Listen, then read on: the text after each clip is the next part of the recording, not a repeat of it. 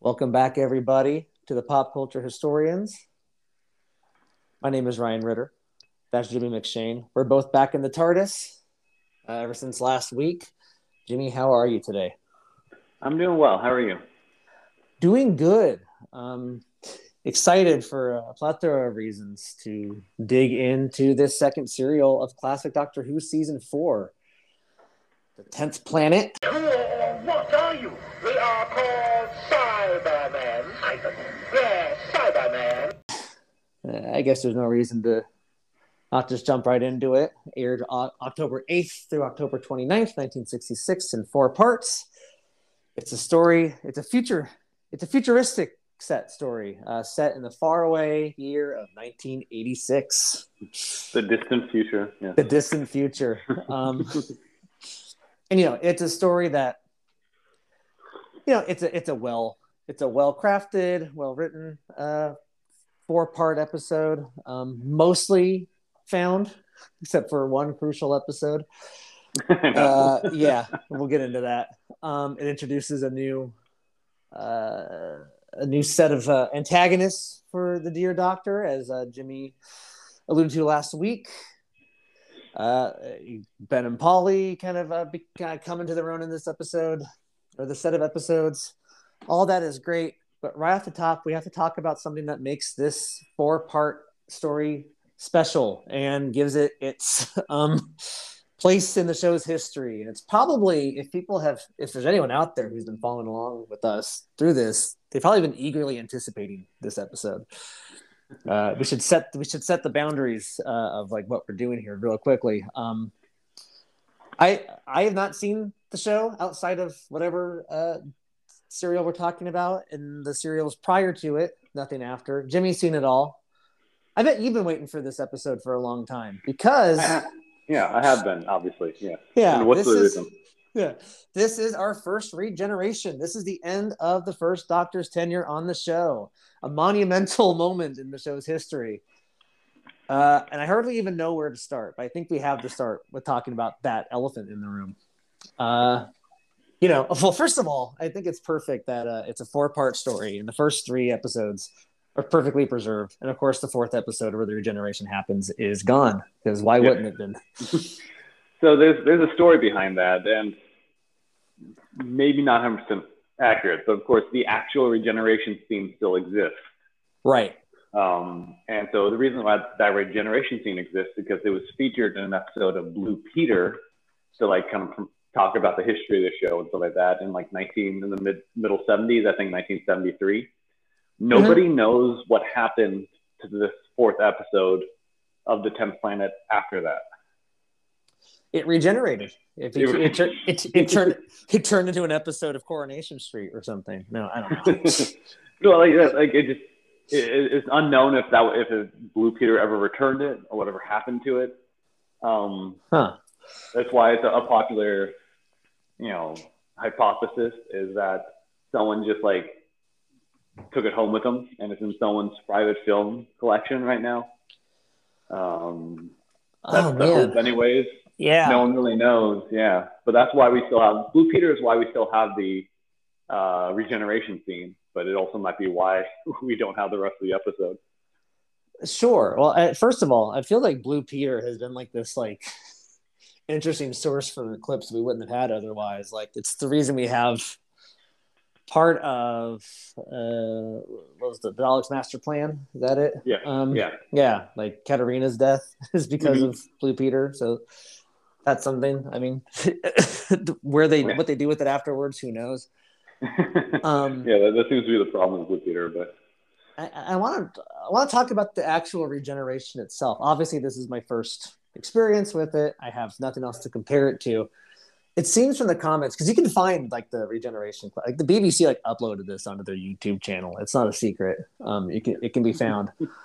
But a lot of the comments kind of talk about how, I mean, who knows? I mean, there could be a bias because a lot of the comments say like this is their favorite regeneration, and it's classier to some degree than future ones.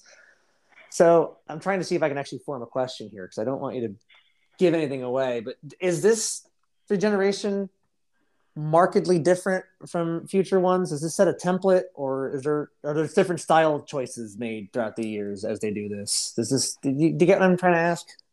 I think I see what you're trying to ask. I mean, I get what you're trying to ask. And since you're asking, I assume you don't want to be surprised. There are different style choices made throughout the year. Got it. And of course, this one, the original plan wasn't even to show it, right? The original plan was just Hartnell was going to like collapse at the end of this episode. And then, do you know the name of the actor who plays the second Doctor, by the way? I do.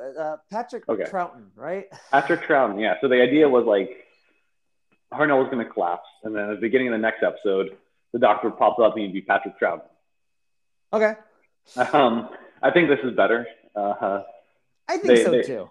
They contracted Troughton for like an extra they make a contract with these actors. This was not part of the contract they made with Troughton though. He signed an extra contract to do one more episode for this one, beyond his initial contract. Got it.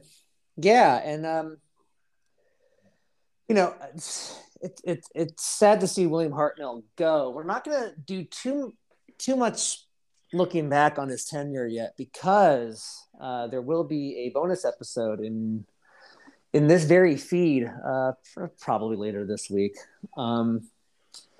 We're going to talk all about William Hartnell's time on the show. We'll talk about favorite companions, favorite moments, favorite serials, all that. So we'll save a lot of that discussion for that episode, just because there's so much stuff to get through. This deceptively simple 4-part serial. Who knew it's going to have like all this importance attached to it? You wouldn't know it, and I didn't even. It seemed pretty standard issue to me. Well, we'll talk about that, but like even like the first 2 or 3 episodes, it seemed just kind of like a normal story. But I guess Patrick Troughton was sort of cast. Do I have this right? He was cast sort of off of like the approval of William Hartnell. He's like, if you pick him, the show will be in good hands, and I'm kind of comfortable walking away. Is that right? I think he didn't pick Patrick Troughton, but he was very happy with the casting of Patrick Troughton. Almost like his blessing, almost. Yeah. Troughton got Hartnell's blessing, and in fact, Hartnell was like flattered that he thought, he was really a big fan of Patrick Troughton, I guess. And I was thinking we would kind of talk about who Patrick Troughton was going to this when we do his first serial, Power of the Daleks. But I think that makes sense. We can open up that. We can open up next week's episode with like a full Patrick Troughton kind of introduction. I think that's perfect. Right, but yeah, I guess Troughton was a very well-respected character actor, and Hartnell was a fan of him, so he was kind of like flattered that he was being replaced by an actor of Troughton's caliber, which was nice. That's cool. Like, I mean, it's something I do. I'm glad because we knew Hartnell was leaving the show. I'm glad it happened when Inez Lloyd was in charge of it and not John Wild. Sure. This could have gotten real nasty if you did. It was nasty, and yeah. So that's something I think is kind of interesting. So go ahead. Go on. No, what was your question? Well, my question was because nowadays, Doctor regenerations are like media events. Like they're announced months in advance. They usually have the next actor like on deck and like announced. Like it feels like a year before it actually even happens.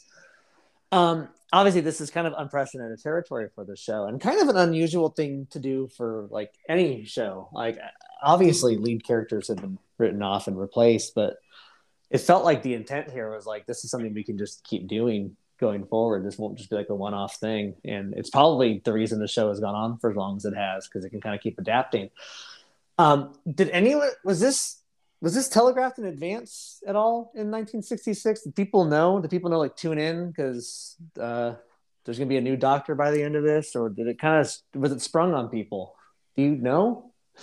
So it was announced, but like it wasn't like front page news or for front page for the like entertainment section in a way. You know what I mean? Like yeah. So the big magazine, I guess, in Britain at the time was called Radio Times. Mm-hmm. And it's kind of like, I think it's kind of like the TV Guide magazine we have here in America, where it was just kind of like, it was tell you what was going to be on TV and stuff like that. So it was announced a couple weeks in advance, and there were rumors prior to the official announcement that Hartnell would be leaving, and they officially announced he's going to be replaced by Patrick Troughton. But like, it wasn't like a big deal. They didn't make a huge deal out of it. It was just kind of like a small segment in the, you know, kind of in the back pages of the magazine. It wasn't like the front page, like new Doctor Who, like it probably would be, like it is today, right? Oh yeah, I mean, it's like a whole, it's like a whole event now. It's like, hey, rumored, like, you know, here 10 actors we want to see as the new Doctor or something. Right. And, yeah, a simpler time.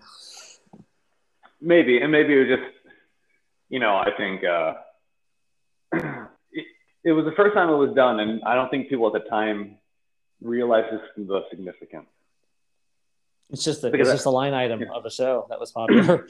Yeah, and it's even a show that this is something I forgot to talk about last week. It was waning in popularity. The Smugglers was the lowest rated serial in the show's history at that point. Oh, Jesus, I didn't know that. Yeah, I mean, yes, I didn't mention it, so that's my bad. But yeah, so it was a show. Not only was this show like it was a popular part of pop culture, but it was also kind of waning in popularity. I think, you know, it was just not of interest to a lot of the magazine editors at the time. But I do think news of the regeneration, well, I guess news of the recasting, it did lead to, I think, a bump in ratings, because the 10th Planet, the second half of the story, got a lot better ratings than the first half.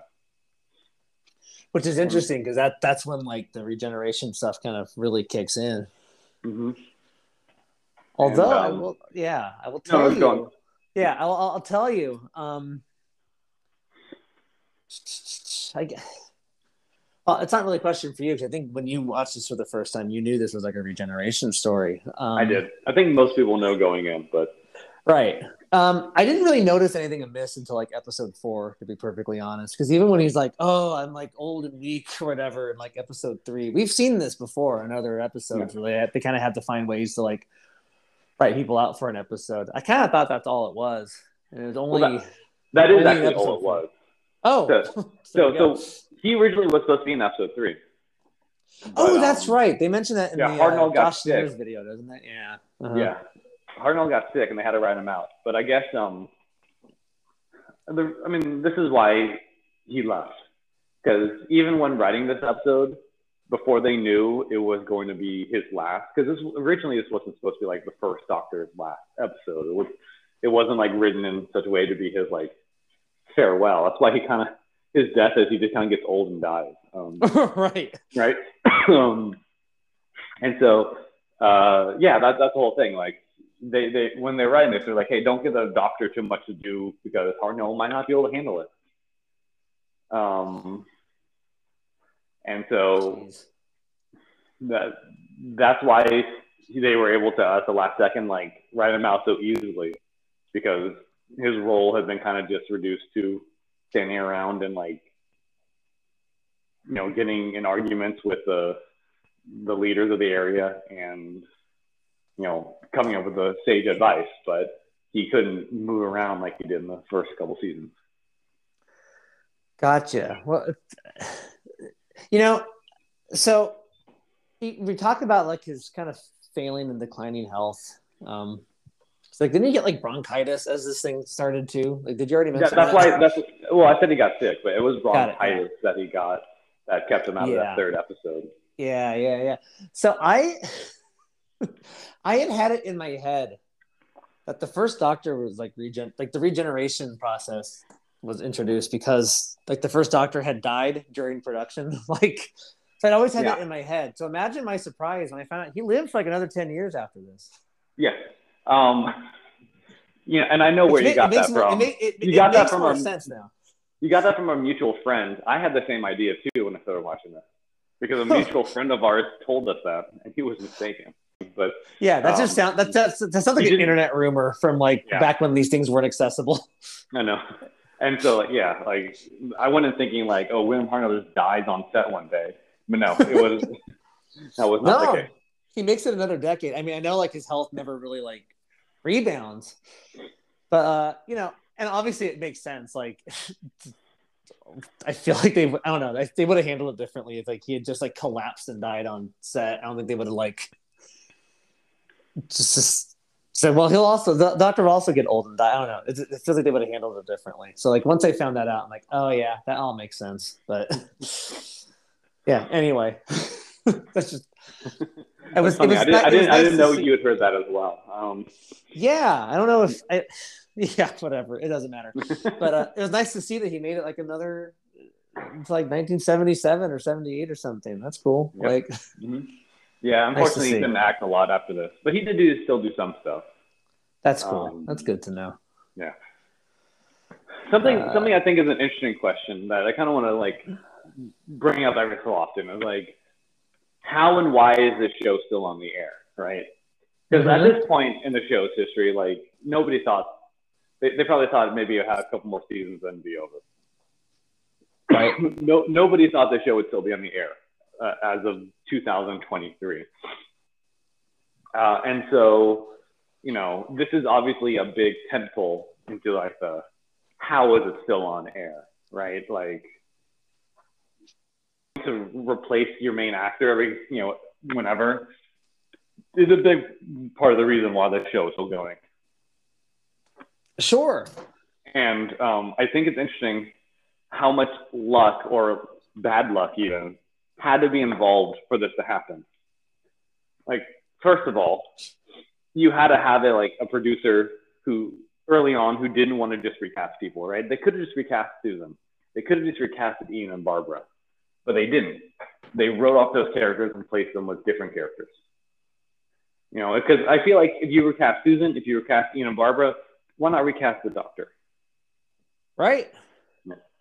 And then secondly, how they chose to write off. Secondly, you had to have a main actor who was really good, really talented, but also get too sick to where they couldn't go on with the role anymore, which is unfortunate. But it was not for, Hartnell wanted to keep going. He wanted to do at least 5 years of this. And, maybe after 5 years, you say, well, you can't replace Hartnell, and you just end the show. And that's assuming he would have left after 5 years. And so you had to have that unfortunate situation with Hartnell's health. And you also had to write him off the right way. Something you actually caught is John Wiles did try to write William Hartnell off, and he was going to write him off during the Celestial Toymaker. You actually you thought this might happen. I don't know if you remember this, but you were wondering.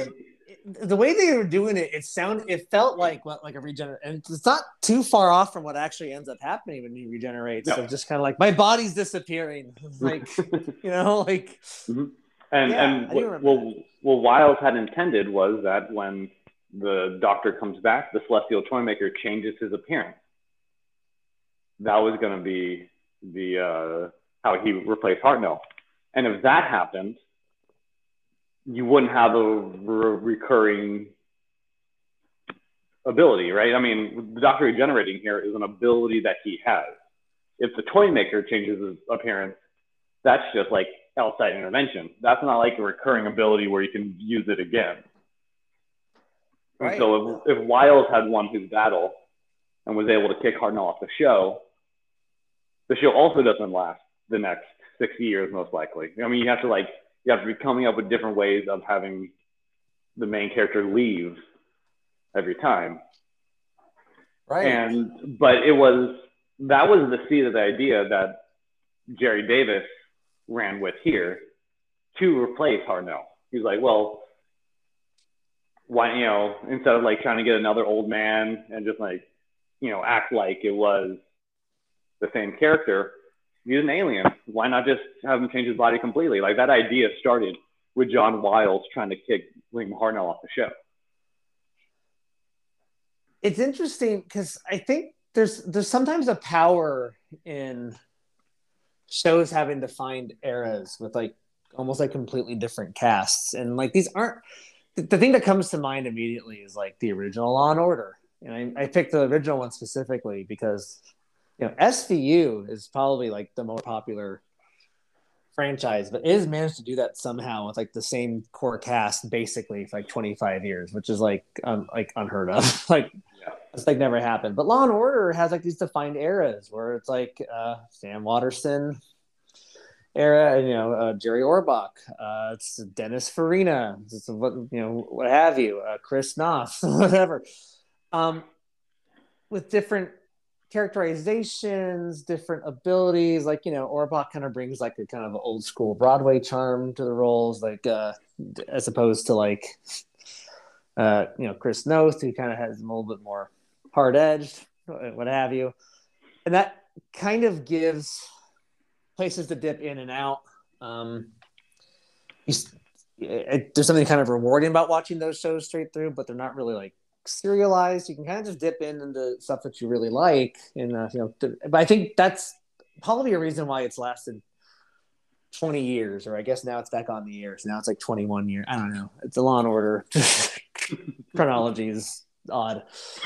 But it's kind of like this here. Like, it gives you a chance. Like, if you can kind of run something into the ground until it's not working, and then you can kind of just, I don't mean run into the ground in a bad way, but you can run out a character dynamic until you kind of feel like we're running out of ideas, and then you can just kind of change it up. I think that's a powerful tool that you don't want to use too much. I would argue season 3, there's too much changing back and forth, but I think it gives you a way to kind of rejuvenate things without altering the DNA of the show too much. And I agree. I think there's something very fortuitous about how they chose to regenerate the First Doctor, because it's now a part of the show's DNA.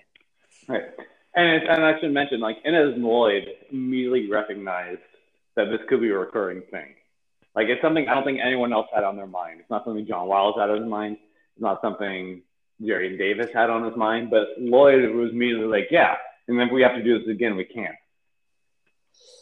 And it might give you access to actors that you wouldn't have got. I mean, one of the things about the show is that it's a grind. You're working 46 weeks out of the year or something on this. Like, not everyone's going to want to commit to that for 5 years, but you can get a really good actor for 2. Yeah, it's true. Definitely a part of it. Even today, it's considered a grind because with most TV shows, you have like a set that you're doing most of your things from, and everything else is kind of like supplementary. But the problem Doctor Who has is you're going to different planets, you're going to different time periods, you're going to different, like, the only consistent set is the TARDIS set, and not much of the action takes place in that set. Right. and so that's something that makes, even today, the show hard to film. And so a lot of actors will, even like not doing the crazy schedules anymore, but a lot of actors will talk about how like grueling filming the show is. And that's still why I think you see a lot of turnover in the lead role. That, and also it's kind of become a thing. Like, when an actor takes the role, they're not like, I'm going to be doing this for the rest of, for the next decade or so. It's kind of like, okay, I know this is going to be a temporary thing for me. Right. It's a nice way to kind of get onto this legacy program in your country. And now it's a worldwide phenomenon. I know, like, where we are in the show's programming history, we're not there yet, but now it's definitely like worldwide. Yeah. And sure. you almost wouldn't want to do it for 10 years. I do think the turnover is now part of the novelty. I feel like if someone held the role for 10 years, people might get kind of antsy. I think. Yeah, I do. I mean, yeah, we'll see. That's definitely something we'll explore as we go on, and maybe some actors stay longer than you might expect. That's true. So yeah, an interesting development. I like that you kind of broke it down, almost like how much luck has a factor into like developing something that's now it's going to last for all time, I think. Who knows? Who knows how long it can go? But I mean, it can literally go until it's not profitable anymore at this point. Yeah. Like that's a good tool. So that's the regeneration. We'll break down how the regeneration comes about as we break down the episodes, as we always do. But another topic we have to bring up here at the top. We're like now firmly in the end of the top, near in the middle. If the regeneration hadn't happened, the biggest thing about this series episodes would be, of course, the introduction of the Cybermen. As you mentioned, a new long-term antagonist for the Doctor, the kind of bat behind the Daleks. I don't know if is there anything you want to talk about in regards to the Cybermen? Well, I guess my first question, because you knew who the Daleks were, like kind of in general, like they become kind of enough of a cultural thing that you knew they existed and kind of what they looked like. Yeah. Were the Cybermen familiar to you at all? Not by design. The name sort of rings a bell, but I think if someone had shown me just like a picture of the Cybermen from this episode and said, "Do you name these?" I don't think I'd be able to do that. Gotcha. Yeah, but the name sort of rings a bell. Gotcha. And maybe like later designs you might recognize. I don't know. We'll see. It's possible. But yeah, the Cybermen, pretty well liked and recurring foe for the Doctor. I guess what was because you have no, when I went to watch this, I was always familiar with who the Cybermen were and what they were about. How do you feel about them here? So I like them, although I will be honest. When they first show up at the end of episode 1, I was not impressed right away. Fair enough. I mean, they don't really do anything. They kind of just like appear, and I didn't see anything that distinguished them from. What were the monsters in the Ark that had like the eye in the middle of their neck or whatever? Oh, monoids. Yeah. The monoids. There's nothing. They just kind of look like, okay, they're just kind of like creepy people in like an obvious costume. It's like, okay, but like I know that these are like big characters, so let's see if we can find what's compelling about them.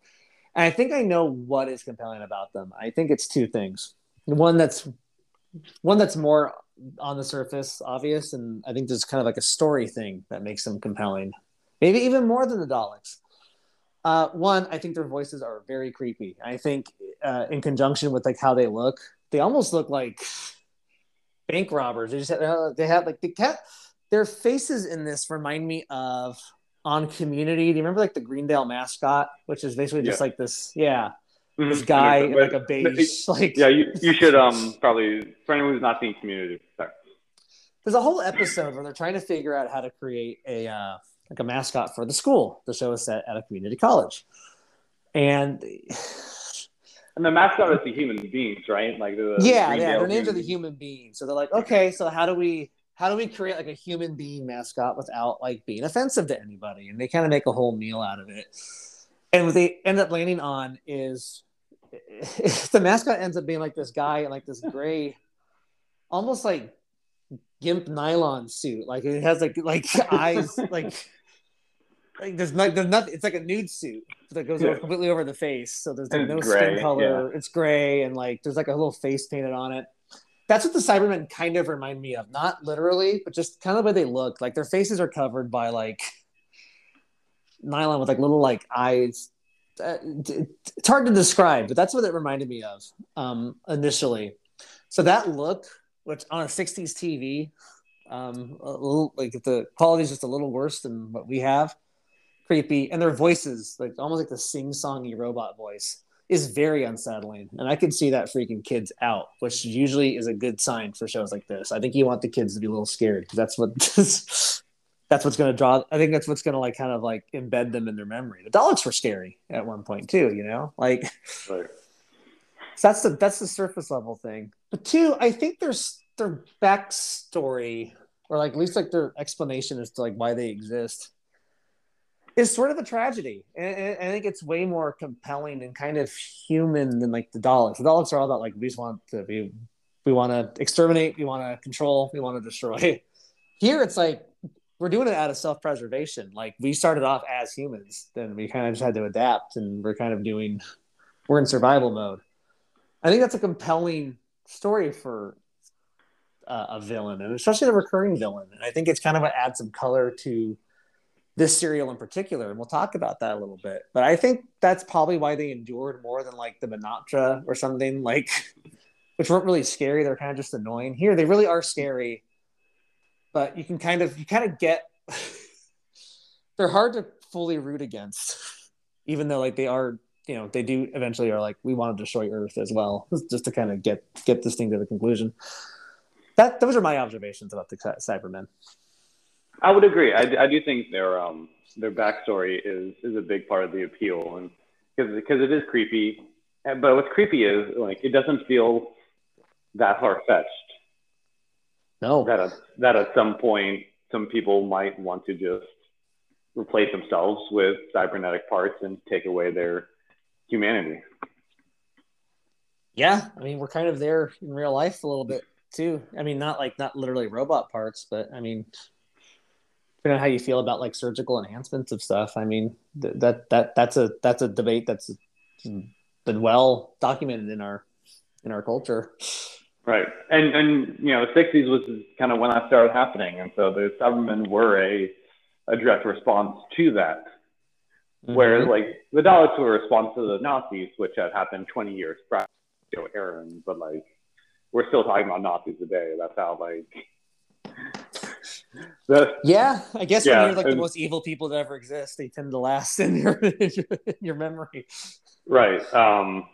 And so that was only 20 years afterwards. But yeah, the Cybermen do feel more universal than the Daleks. Mm-hmm. Agreed. So yeah, they're cool. Yeah, I'm glad you like them. Obviously, similar to the Daleks, there's no plans to ever see the Cybermen again after this. And so it'll be interesting when we see them again. If how you feel about their second appearance. I do think it's good for the show in general to have like a secondary group of recurring villains. I know that it wasn't the plan yet, but like the cat's out of the bag. I am aware that they come back. Like, but so would you prefer me not tell you? Oh no, I didn't mean that in a bad way. I'm just curious. I think you handled that perfectly. No, I think that is perfectly fine with me. I kind of like, because if you don't tell me, we lose the comedy of like the Vord were supposed to be the new Daleks. Like, so no, I think the way we're doing it is just fine. Good. I also wasn't sure if you had like maybe recognized the title of this serial, because it is. Not really. Okay. Well, I wasn't sure because I was worrying about like maybe you like had heard it in something and like you might be like, why is this one important? So I wanted to give you a reason why it was important besides the regeneration going in. So that I don't know. Yeah. No. I overthought it. No, I think the way you handled it was just fine. I think it gives a compelling hook, and you did perfectly bury the lead. So yeah, no, I don't think you need to worry about that. Okay. It didn't bother me. Okay, I'm glad. Yeah. I think it's healthy for the show to have like a secondary, because I think we're kind of at this point. I know we're only on season 4, but we have basically 2 Dalek stories a season or a year, however you want to look at it, which is fine. But you can kind of see possibility of burnout. Maybe not just yet, because the last Dalek story we had was possibly the best one. No, they're definitely the best one. But where do you go from there? And I am aware we'll find out soon enough, because it does say at the end of this, so next episode, the power of the Daleks. It's like, okay, we're jumping right in. Dalek episodes are rarely a surprise. I don't know if you noticed this. Like, sure. There's 2 serial. I sent you the list of serial names, right, for the season. Yes. And you have Power of the Dalek next, and then we're going to be ending with Evil of the Dalek. Like, there's a lot of blank of the Dalek stories in Doctor Who. But you know what? I can respect that. But I think it's good to have another set of villains that you can kind of throw in there a little bit. Because if they get up to 2 Cybermen stories a year, that's 4 serials that are now kind of locked and loaded. You don't have to like come up with anything. You come up with a new set of Villains. I don't know. I think it's a sign of possible prosperity for the show. I think that they've kind of stumbled on the Cybermen. So yeah, no. Nothing but good feelings about the Cybermen thus far. That's good. So we talked about the Cybermen. We talked about the regeneration. So now that we're already like half an hour into this, should we talk about the actual serial itself? How we felt about it? Yeah, let's go for it. I think it's good. I think it's the first really solid serial of season 4. I think it's probably the first. Absent the War Machine, which was a very strong story. And it's funny; it kind of reminded me of this a little bit. It has there's a reason for that, but there's actually a good reason for a lot of that. But we'll get to that when we do the when we talk about like the writers' injection stuff like that. But go on. Got it. I think it's the first really good story we've had in a long time. Again, minus the War Machines, which it was 2 stories ago. But there's that really rough patch in season 3 of kind of like not great or kind of lacking something stories. And this kind of felt like a return to form. It's unfortunate that it also fostered like Bassett, like the biggest change we've had thus far. But so it goes. But no, I think it's good. I think, I made a joke about it being set in the faraway time of 1986 now, but I think they avoid that trap of, pushing things in this not too distant future, but then like nothing changes. Like I feel like it feels like this could be a story set in the 80s. I don't know. There's no like actual, like, there's no screaming anachronism. There's no like 60s fashion that, no one would have worn in the mid 80s, or like, there's no like computer thing. I don't know.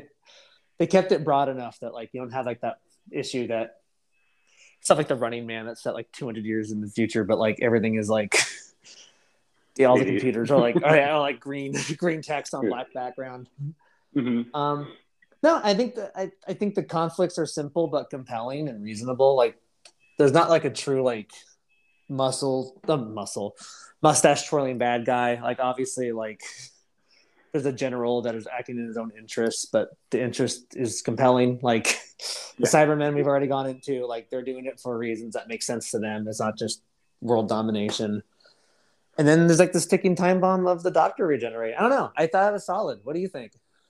Yeah, I really like this serial, and for all the reasons you mentioned, it's just really well done, really well paced, really well put together.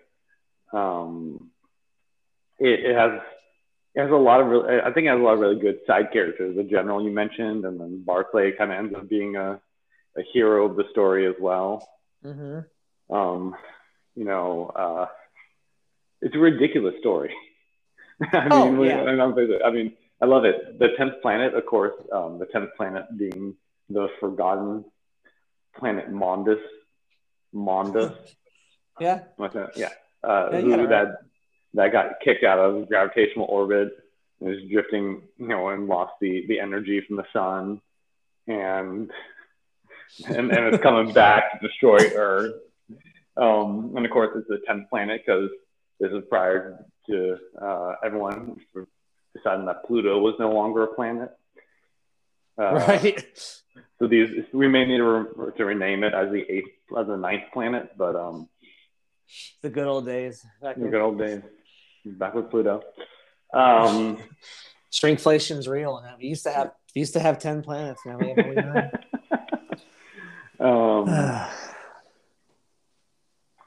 But I don't know. I think it's a really good story. It's definitely not. You can definitely tell like the regeneration is kind of tagged on at the end. Like they kind of work it in there a little bit in that 4th episode, but mostly it's just kind of like the Doctor is really fatigued for no reason and then dies. Right. But William Hartnell puts in some good work in this too. Like for a last serial, like it's some of his best work. He's really intense here. He's very intense. He's great. I think he knows he didn't want to go. He had to be convinced to leave. Sure. And so he didn't really get fired in so much as like it was just clear to everybody, and they had to make it clear to him that he just couldn't do the role anymore. But I agree. he's very good in this, and they're good about making sure they're not asking him to do something he's not capable of right now. You know, Mhm. mostly he's kind of like standing around and talking to people in the serial. Yes, that is true. But I think what makes it work, it is a silly story when you get right down to it. But like everyone is treating it like dead seriously. Like there's no real like winking or like a. The show's never really done that kind of like standing outside of itself kind of humor. But you know, there could have been an element of camp to this. But like I don't know, the doctor's really serious about this whole thing. Like the general takes it really seriously. Barclay and the kind of the head of the international committee, like they take it all seriously. So it helps you buy into it. Yes, I agree. And the atmosphere, like setting it in the South Pole, I think helped a lot. I don't know. I think you're right. I think these days, a lot of times there's an instinct to kind of take the ridiculousness of your premise and like dress it up with camp. Mm-hmm. And it's not necessary. You can still have a really good story like this, dead serious, and still have it be completely fucking ridiculous. That's almost the magic of where this show lies at this point. I mean, the Daleks are silly looking too. They have like fucking plungers for arms, but when you look at that shot of Barbara like up against the wall, like screaming her head off, like you're like, oh, they really made a moment out of this. Yeah, I agree. So yeah, do we want to talk about? You want to hit me with the writer and director notes, and Let's we'll do it. talk Okay. about some of the cast, and then we'll break the show down. All right. So this was written by Kit Pedler. And That's a great name. We've talked about Kit Pedler before because he was the guy who came up with the idea for the War Machines. Aha. And so that's probably why this reminded you of the War Machines. He did not write War Machines. It was written by Ian Sturklash. But he was brought onto the show by Jerry Davis and as Lloyd because they wanted to bring a more science element to the science fiction the show was doing, which I think you can see because the War Machines and the Savages and this serial, you know, they're a little more science based in their storytelling, and that's really when the Savages was really when, and as Lloyd and Jerry Davis's time as script editor and producer really began. And I think you can see that in those three stories. There is more of a focus on the science being a big part of the storytelling. And so his was the idea for the War Machines. Right, this is his first contribution out of three. Three where he writes it anyways. And he co-wrote this one with Jerry Davis, the script editor, and it's uncommon for the script editor to get actual writing credit. But the reason why Davis did it is because Kit Pedler got sick in the middle of writing it and they needed to finish it, so Davis had to take over. But the core idea is still his. And this is his first out of three stories for the show. And all of his three stories involve the Cybermen. So he's kind of the Terry Nation of the Cybermen. You know, Terry Nation's the Daleks. Terry Nation wrote the first bunch of Dalek stories. He writes the first bunch of Cybermen stories. Oh, that makes sense. There's something kind of cool about like if you're able to kind of like pick the next best thing, it becomes your thing. You get to just kind of hold on to it. And you also like the way the BBC does it is he owns, or his estate, him and Jerry Davis share it, own the IP for the Cybermen. Just as Terry Nations owns the IP for Daleks. And so it's kind of a weird thing they do. Like if you create the character, even if he's part of another show, you still get that part of the character. You still own a part of that character yourself for creating it. Whereas I think in America, like everything belongs to the show, which belongs to the network. Almost certainly. Yeah. Yeah. Well, good for them. That's awesome. Directed by Derek Martinez, who familiar name. He directed Galaxy 4 and Mission to the Unknown. So this is really the first serial we can really watch his stuff and be able to say if we liked it or not. That's a good point. This is his third story out of 6. So, about halfway through his contributions to the show. And And the music is just incidental music. Nothing, no composer there. We're still not aware that the show has a regular composer. Got it. Yeah. So the music didn't stand out to me anyway. So yeah. Those are the big contributors. It should be mentioned, I guess, the regeneration effect. Was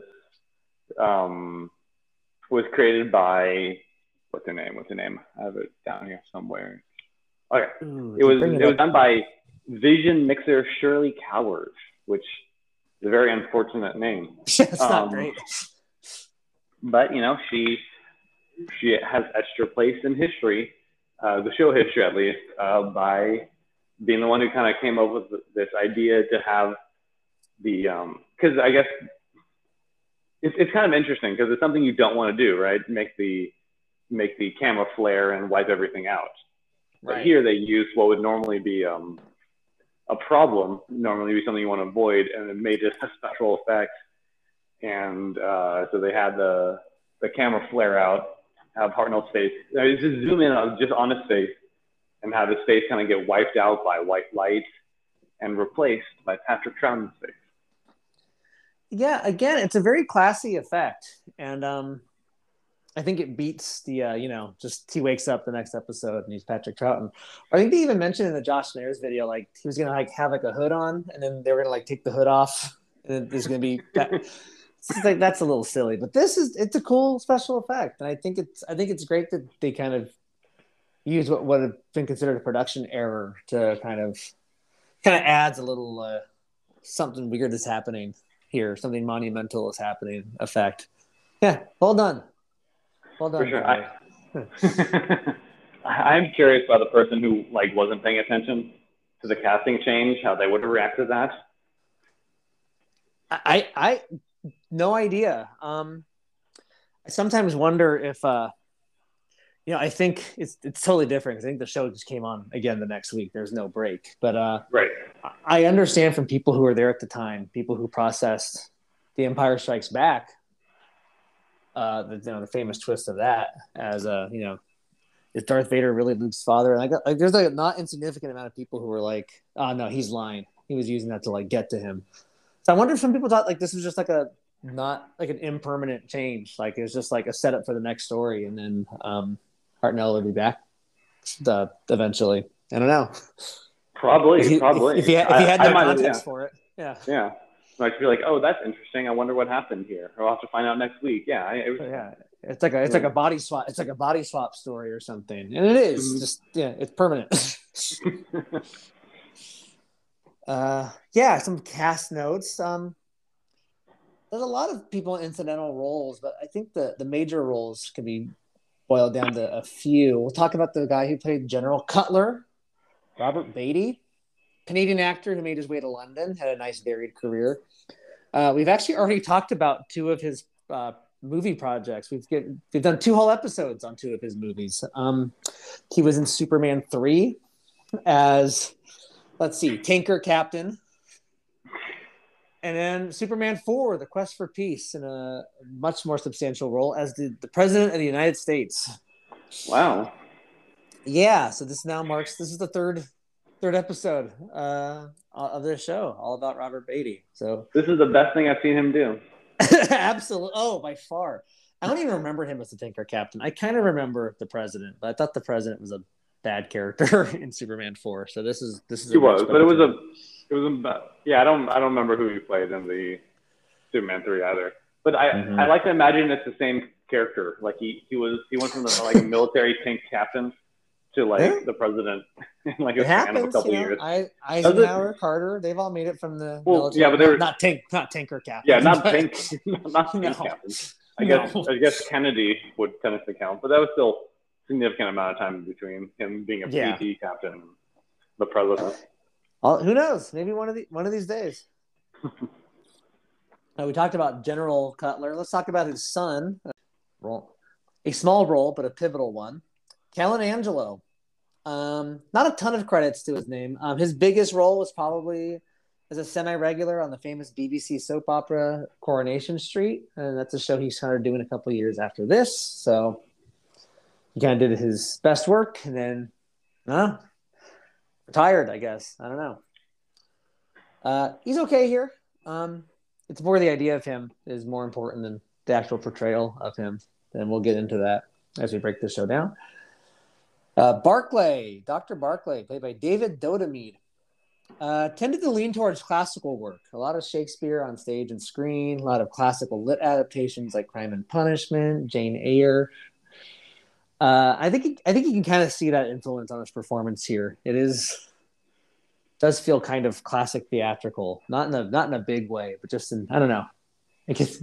The role has a lot of gravitas considering it's like a bunker doctor. He adds a lot to scientist, it. Yeah. Bunker scientist, yeah. Stephen Plytus played Wigner, who was the kind of the head of the. We'll get into the actual name of it, but it's like the International Space Committee or whatever. Believe it or not, also in Superman 4. What? Yeah.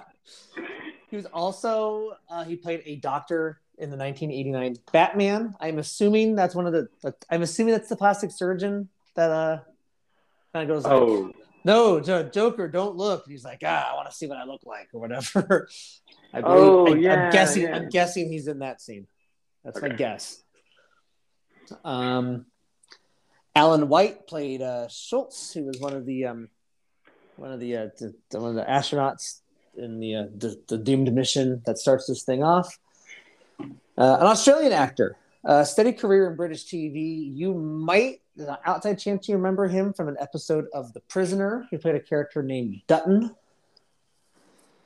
I just don't know if there's any chance you remember. Prisoner. It's been long, but maybe. Yeah.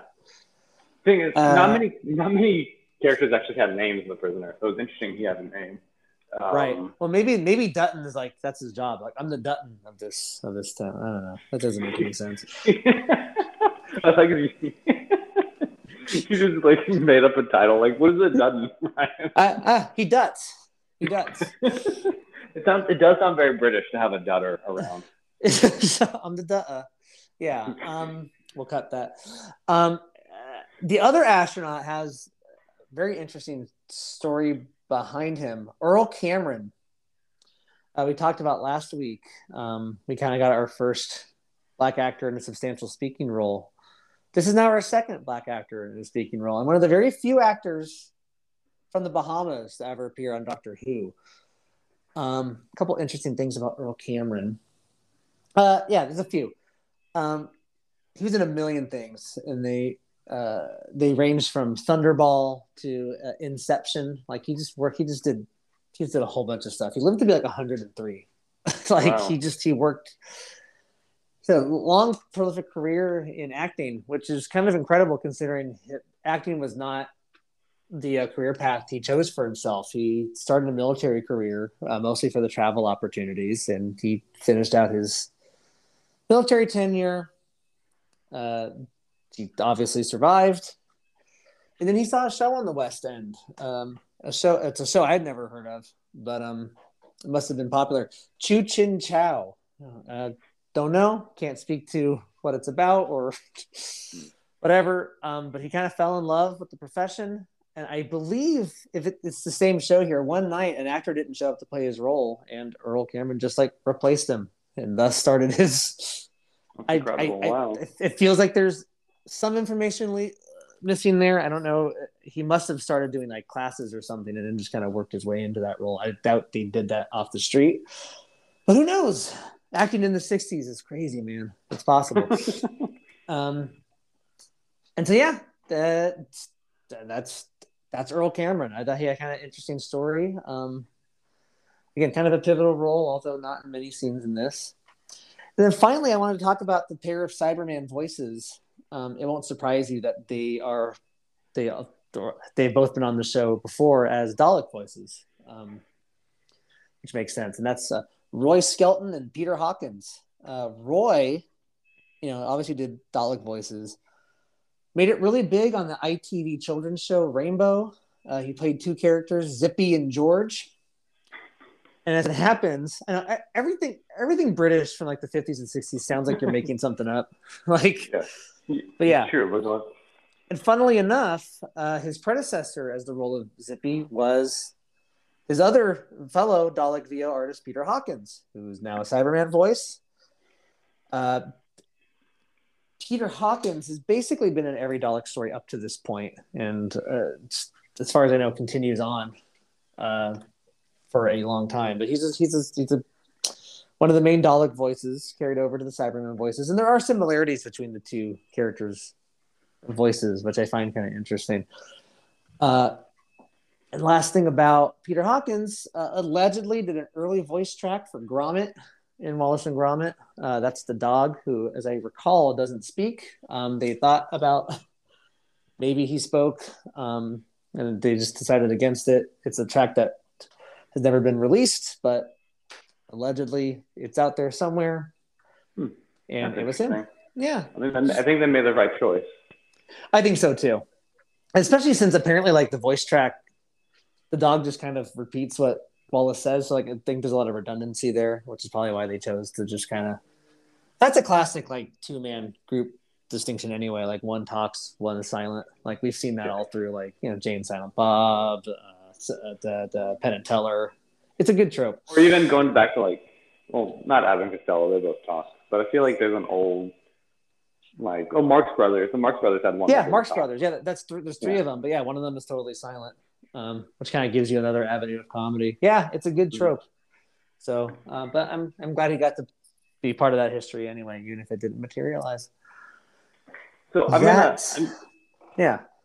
gonna before we start getting into like the episode breakdown, I'm gonna ask you like live on our podcast. Oh, okay. Do you want to add a movie at the end of our season here? So the reason I ask is this: in 2013, the BBC made a movie dramatizing the like beginning of Doctor Who. Oh. And it kind of goes all up through like Hartnell's departure. And so, I guess I want to know, would you like to throw down to our docket for the season 4 here?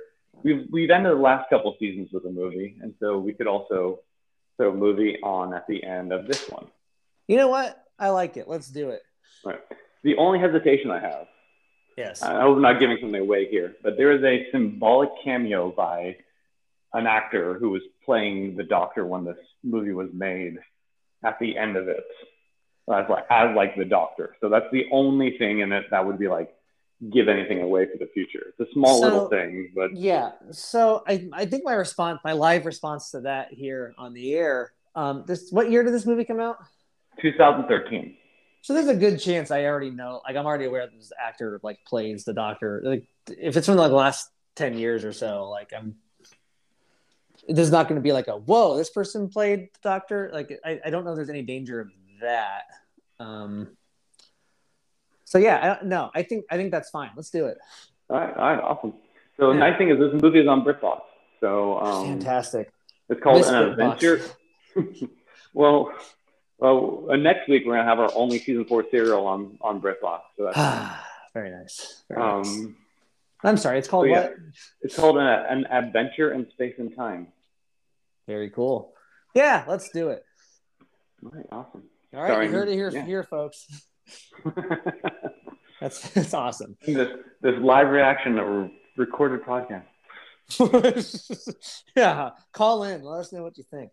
No. All right, should we break this thing down? Let's do it. All right.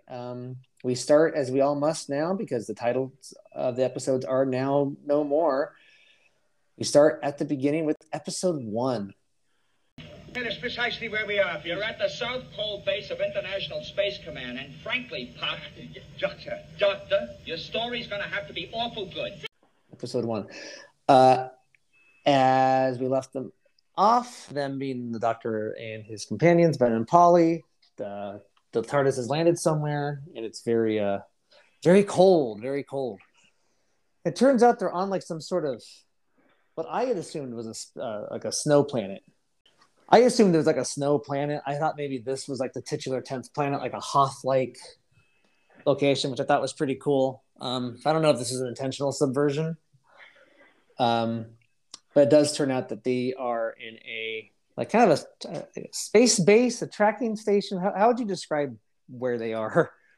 Yeah, I think it's supposed to be a military base, Okay. but it's in the South Pole. It's in Antarctica.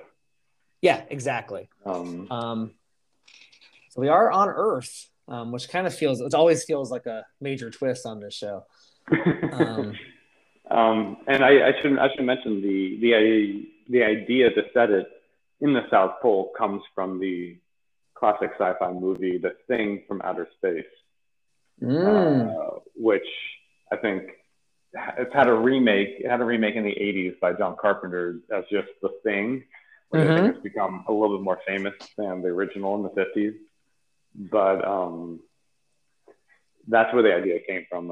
That's a very, I think, I feel like it's been copied so much, but so now that like anytime you have like a sci-fi story in an Arctic, it just feels like a natural trope when really it was kind of invented by this one movie. But that's where the idea came from. Very cool. I didn't know that. It does add something. They haven't really done like a whole lot of like snow locations thus far, at least as far as I can remember. So we kind of find out. So I think what happens is the Doctor, Ben, and Polly kind of get spotted, and they kind of just get led back into the out of the cold into the space station, which is called the Snow Cap. We kind of find out through the show chugging along. They are monitoring the launch of a manned probe called Zeus 4, and they're manned by Schultz and Williams. And that's their reason for being there. That's why they're there. This is where we meet General Cutler, I believe, right? Who's not happy to see strangers at this base, which makes sense. They're very isolated, so I think a stranger would be very jarring and alarming. We first meet a whole bunch of other soldiers who, something I think is actually something I think helps the serial a lot stand out from other ones, which maybe wouldn't have done this so much, is they give a lot of characterization to these kind of like to these characters who end up dying in the first two episodes. There's a lot of crosstalk between like the astronauts and like the people down on Earth. Like, yeah, there's a lot of like natural. This felt kind of movie like honestly, if you put like these 4 episodes together and kind of cut the credits and by the way, the credits we open with like another kind of stylized kind of like computery title sequence, much like the War Machines. Right. Which is cool. And part of the problem is we don't know if the smugglers had something similar. It's gone. That's a good point. And the same will be true for the. If I'm not mistaken, the same is going to be true for the until we start getting some serials that still exist. It's a dang shame. Yeah, because something that's unfortunate is the first 2 Patrick Troughton serials completely missing. So it's going to be a while before we actually get to like see footage of him, which is kind of puts him at a disadvantage as opposed to Hartnell. Well, and it's too bad just because we also can't really see him like figuring out the character. Right. We'll hear it. We'll hear it, right? But we won't be able to see it. And like you said, luckily his first story's been animated, so at least we will be able to watch it in a way. But I actually haven't seen the animation, so I don't. It came out after I'd already listened to the story, and I just never got around to it. So this is my first time actually seeing the animation. Hey, that's cool. So we'll kind of come at it as newbies together. Right. But it'll be interesting to see,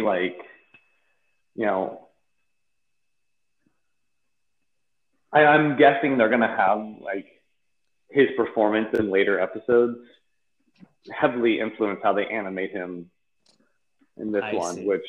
I see. Which may not be how he did it. We'll never really know, I guess. I'm looking forward to it. It's very exciting. It's like it's bittersweet, but there's a major change coming around the corner here, and it's kind of invigorating. Even though I've enjoyed the show thus far. General Cutler decides kind of to just kind of stow these strangers away until they have time to like deal with it. Like we'll deal with this later. It's kind of his just thoughts on it. It's in this room that we discover that we're in what was the future then, the past now, the year 1986. Right, because Ben and Polly are happy. They're like, hey, we're on Earth. We can go home. See if they'll give us a ride somehow. Like they're trying to figure out how to get back to London. And the doctor points a calendar at them, and they see they're in 1966. It's like, well, yeah, the ride home may have to wait. And again, we kind of get some characterization of Ben here because I think he kind of have two minds of this revelation. Like, A, he's that much further away from kind of getting back with his Navy ship, but he also seems pretty enamored with the idea that like space travel is just like normal in the future. Is that a fair summary of it is. Ben's reaction to this? It is. It's also interesting how like when shows guess the future. Because we had not been to the moon when this episode came out, but like that's the first. But like going to the moon was a big topic at the time, and so that was Ben's first thought. Like, have we been to the moon? And guys like, oh yeah, we go all the time. You know what? Yeah, I give the show credit for that because I clocked that at the time, and yeah, like I think three more years would have to pass, but like they pretty much nailed it. They did, although and going to the moon was considered routine enough that like, you know, the third time Apollo 13 was like the third time they did it, and it was already kind of like, oh, this is old news. Right. So yeah, they nailed it. Good job. You said although. I'm sorry. You had a thought. Well, I was gonna say I'm not sure it ever became as routine as they were like insinuating here, but it did become fairly routine. Right. Yeah. Exactly.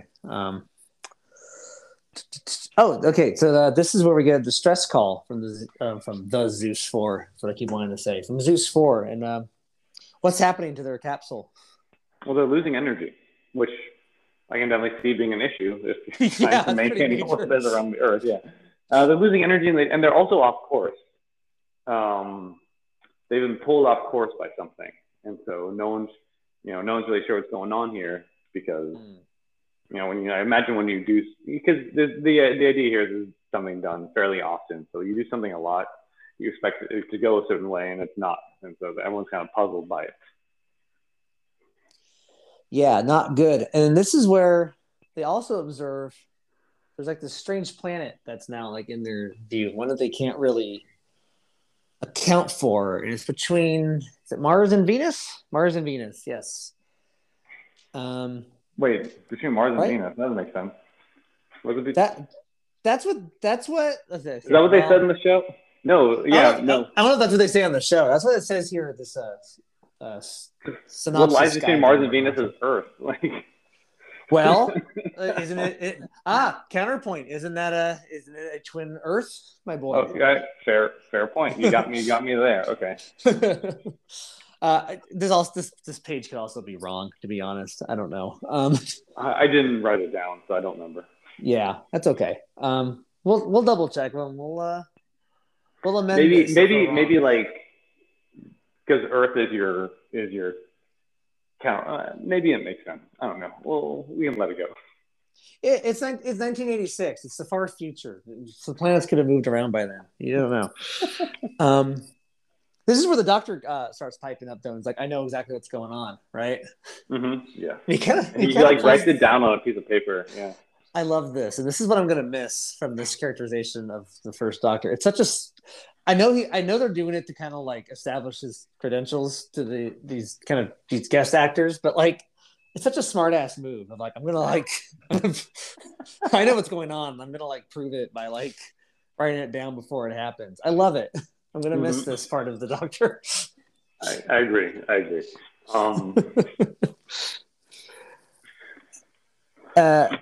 Have we met Barclay yet?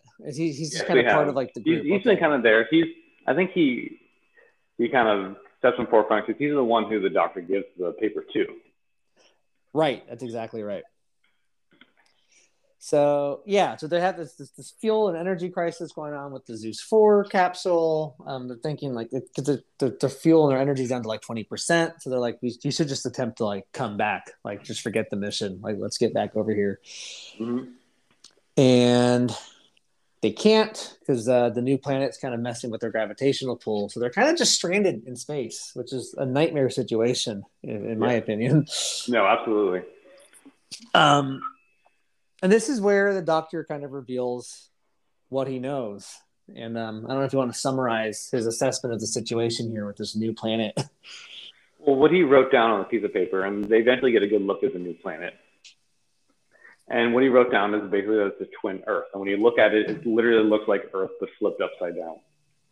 Which I thought was kind of a funny little visual. It was. And yeah, I mean, and that's exactly what it was. It was just like a twin Earth that's approaching Earth. And you know, Cutler is kind of like a bit suspicious of it, which I was gonna say, like, obviously, like the general accepts this with open arms, right? He's totally cool with this revelation. No, he's pissed. I feel like it's very human to like think something's amiss here, even when like it's not necessarily reasonable, but that these two random people would have something to do with this planet. Like, well, it makes sense too. Like a military general who's very like, it's all very like procedure oriented and like, you know, by the book. To have this a twin planet is your problem. Like, I don't think I'd know what to make of it either if I were him. Yeah, I mean, it would definitely be easier to say like, okay, this isn't really happening. Like, yeah. I think this is where he calls down to here it is. Wigner is the Secretary General of International Space Command. That's what it is. Mm-hmm. And so Cutler kind of calls down basically to like regional office is what this is. And Wigner probably, again, to his credit, is like, you should interrogate these people immediately. I love the optimism of the 60s. This takes place during the Cold War. Right. Which, of course, was between the West and Russia, the Soviet Russia, for kind of, you know, how would you even describe the Cold War? Like, it's just fraught with tension. Like, it. Yeah, you know. like we were constantly on the brink of like having another major war with Russia. Because they were trying to spread communism. Yeah, and of course both the nuclear powers. You know, Russia was trying to spread communism and insert their influence abroad, and the West, like America and England, stuff like that, were trying to promote democracy and exert their influence abroad. And so it was this big like proxy situation with other countries like Afghanistan and Vietnam, trying to, you know, have one side's influence exerted versus the other one, right? So I love the optimism of the 60s where, you know, in the Cold War, Berlin was split between Russia and the West. And where is UN Space Command? Where is International Space Command? It's in Berlin, isn't it? Yeah. It's in Berlin, yeah. And very the intentional. The Secretary General, Mr. Wigner, that's a German name, you know, and it's international. So the idea is, you know, the nations around the world respond to this. I mean, the Cold War is over in this serial. Right. And, I think it kind of speaks too, because again, the parallel sci-fi soon to be phenomenon that's airing just across the United States by this point is Star Trek, which also has like this like open heart and open mind optimism of like, hey, I know things are seeming pretty sticky around here right now, but in 200 years we're gonna have resolved all this, and we're gonna start going exploring. I agree. And you know, Chekhov was not a part of Star Trek when this episode aired. He was soon to be there. So it's interesting because it's interesting to view science when science fiction is sort of a reflection of current reality. It gets really interesting, and it's like I don't think it's a mistake that like there's kind of like this parallel thinking of like, but what if we do figure this out? Like, how cool? And you know, Doctor Who here is much more optimistic than Star Trek ever was. They think in 20 years we'll have got this figured out. They were close. They were wrong, but they were close. Yeah. Look, it'll be an interesting thing to track as we kind of move into the 70s here, when British politics kind of take this turn. Anyway, so Cutler basically has the Doctor interrogated. They send out a couple of soldiers, I guess. I don't know what you'd call them, to go search. They were soldiers. These soldiers to search the TARDIS. So we get like this cool kind of like snowbound scene to kind of end this episode. And this is our introduction to the Cybermen. And I don't know if you want to walk us through it here. But it's more or less just like these soldier characters kind of get like taken by surprise, like from a sneak attack from the back by these Cybermen, right? Exactly. Yeah. And this was kind of what I was saying before. Like the episode did its work to kind of like give you a sense for who these characters were. They weren't just like random nameless soldiers. Actually, I don't know if they were named, but they weren't like just random people. Like they do have names. They do have names, and they had dialogue. Tito and Joe. Yep. Right. And they had personalities, right? I mean, like you hadn't really gotten to know them per se, but you kind of got the feeling like they were going to be like a major part of the serial. And then they kind of get like suddenly killed off. I think that was a smart choice. I think sometimes the show doesn't do that. It'll just like, it wants the Cybermen to massacre a bunch of people, and they'll just send out a bunch of unnamed soldiers for them to massacre. Yeah, agreed. I think that was a smart instinct here, because it does add to the drama and the danger of the situation. Like you're like, okay, wow. Other than maybe our main three characters, and you don't know about Hartnell at the moment, but yeah, and other than our main three characters, like any of these characters could be next. And I think that helps with the drama. But yeah, basically they have a spaceship for the Cybermen. It's obviously like a model, right? They have like a model size TARDIS, right. And it's no area. And then you get your first glimpse of the Cybermen walking out, and they just gun down all the soldiers who can't get into the TARDIS because the TARDIS is locked. That gets us to the end of episode 1. And yeah, at this point, I was not yet impressed with the Cybermen, if I'm being perfectly honest. But first looks can be deceiving. So we carry forward, and we'll see if we'll see when they win me over. Episode 2. We cannot live with you. You're different. You've got no feelings. Feelings? I do not understand that word. Emotions, love, pride, hate, fear. Have you no emotions, sir? Yeah, the Doctor is already talking about, like, he knew visitors were coming. Like, he's been kind of trying to warn him about this. He definitely seemed to have like prior knowledge about the Cybermen and Mondas going into. And I like that it's not really explained. It's just he's been around. He knows. He just kind of knows what this is, and they don't go any further into it, which I like. I agree. Yeah. Cutler's still being obstinate. So the Cybermen basically break in by like take the clothes of poor Tito and Joe, and they just kind of force their way into Snowcap. And do I have that right? Yeah, that's pretty much it. Like they just put the coats on because there's no visibility, right? It's a snowstorm in Antarctica. You can't see anything. Right. You see someone's coat, you assume it's them. You're not gonna. Other than the Doctor thing, it's something you don't trust his character yet. Like, yeah, you're not gonna think it's anybody but the soldiers she's just sent out. So this is where they start kind of asserting the personalities of the Cybermen as a group, because they come in, a couple soldiers, maybe just one, tries to gun them down, and doesn't happen. He ends up losing his life as a result. And this is where the Cybermen kind of start asserting what makes them special, because they give their backstory here, but throughout it, again, there's a lot of like, they're cold, they're calculating, but they resemble men. And this is kind of where we get the story of Mondas and the twin planet.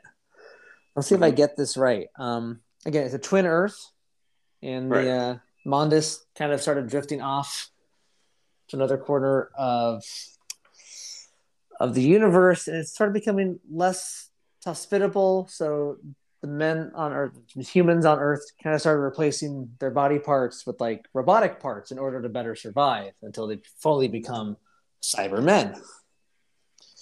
And they also learned to basically remove emotion. They basically kind of untether themselves or unshackle themselves, they probably put it, from those kind of human imperfections, such as feeling emotions and stuff. And that kind of becomes not necessarily a story point, but kind of a character point. Because I think at least Polly does a couple of times try to appeal to their emotions, and they're like, we don't deal with those things anymore. Well, I do think it's interesting. Obviously, they lay it out here with the Cybermen. They're just completely logical. They have no emotion, and kind of like the wrongness of that logical extreme. But I would argue the Cutler character is a character who's completely ruled by emotion, and he's the other villain of the story. Ooh, see? Yeah, you're right. And so I would argue that is an important plot point, or definitely a thematic point, that they're kind of making here. That like both extremes can be awful. Yeah, and I don't think that's an accident at all. I think that is very intentional. I didn't even pick up on that, but you're right. Speaking of Cutler, I think this is where he kind of sends like an alarm to the ISC, which I'm going to start calling it now, International Space Command. And the Cybermen kind of clock this and go, you better say that was a false alarm, or we're going to start killing people. Is that more or less right? That's right. Cutler refuses. He gets kind of knocked unconscious, and so it's Barclay's turn to kind of fulfill this duty. And that's right. The Cybermen basically say, you better do it or we're going to destroy all your landing equipment. And the Zeus 4 is like stuck forever. Right. So they call off the panic alarm. And that kind of dooms Zeus 4, doesn't it? It does.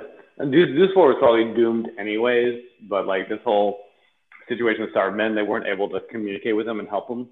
And by the time they are able to communicate with them, they were already too far off course, and there's nothing that can be done to help them. Which kind of shows the Cybermen's cunning. I mean, I know that they're very logical computers, but they played Barclay here. They could have destroyed the landing equipment. It wouldn't have mattered.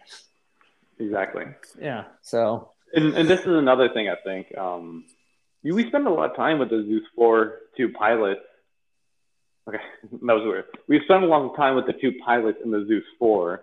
In these first two episodes, like you do feel for them, and I don't know. I mean, personally, first time, even the second time, when I remember what happened to them, like I was kind of rooting. You're rooting for these two pilots to try to like get out of this situation, and so it really is dark, I think, and sad. That I think had this kind of unceremonious end.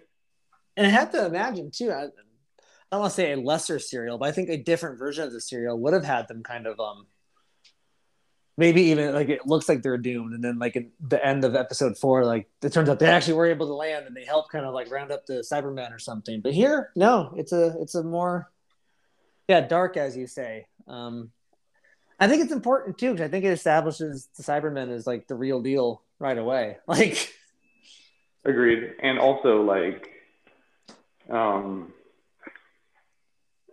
what havoc the Mon that's just being there is causing onto Earth. Right.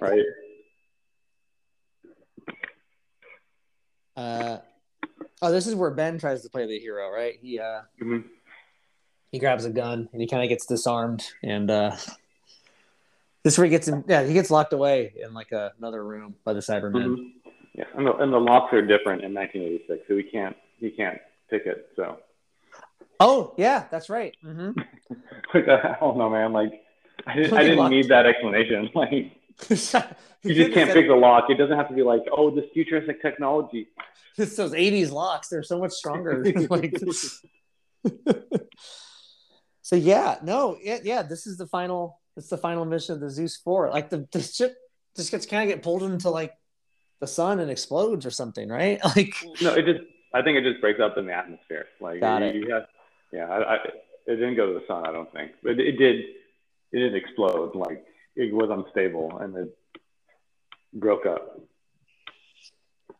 Should we stick with Ben or should we stick with the Cybermen here, because there's this interesting little turn, or a little kind of characterization of the Cybermen here. But I don't know if we want to just kind of like track Ben for a second.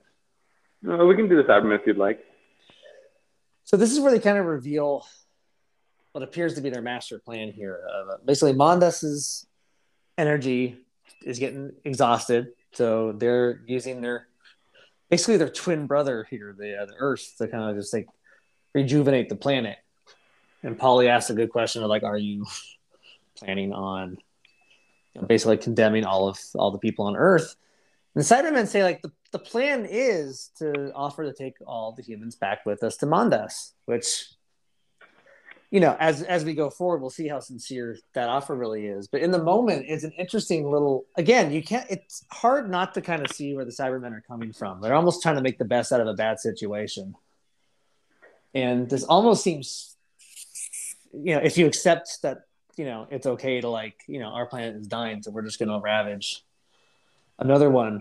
It almost seems like a fair offer in a way. If you look at it from their perspective, obviously it's not. Well, it's still awful, but it's better than killing everyone, at least at this point. Right. But yeah, that's it. That's kind of where we're at with the Cybermen. That's right. This is where Ben. There's like a projector playing like an old movie. That's probably a movie that came out that year, right? Yeah, I would assume so. I don't remember what the movie was. Maybe I can find it. It looked like a Western or something. Yeah, he basically uses walk me through this. He uses like this projector and he kind of blinds the Cyberman that's guarding him. Is that right? Yes, that's literally what it is. Yes. Cool. All right, that was easy. Yeah, and he disarms the Cyberman and he kills him, and Ben is out. Oh, that's right. Yeah. What does Ben do next? He sneaks in with the cyber gun. I love Doctor Who names, I think. The cyber gun is so great. The cyber gun, and gets Cutler, who kicks ass, I guess. And then he contacts. They basically are able to clear the base of the Cybermen, the two of them. And so they, at least for the moment, the humans have taken the snow-capped base back. And he contacts the, ISC, right? National Space Command. Yep. And tells them everything, right? And tells them about the Cybermen, tells them about, what they know about Mondas, tells them about the Zeus 4, and kind of a display of irony, because they couldn't contact ISC about the Zeus 4.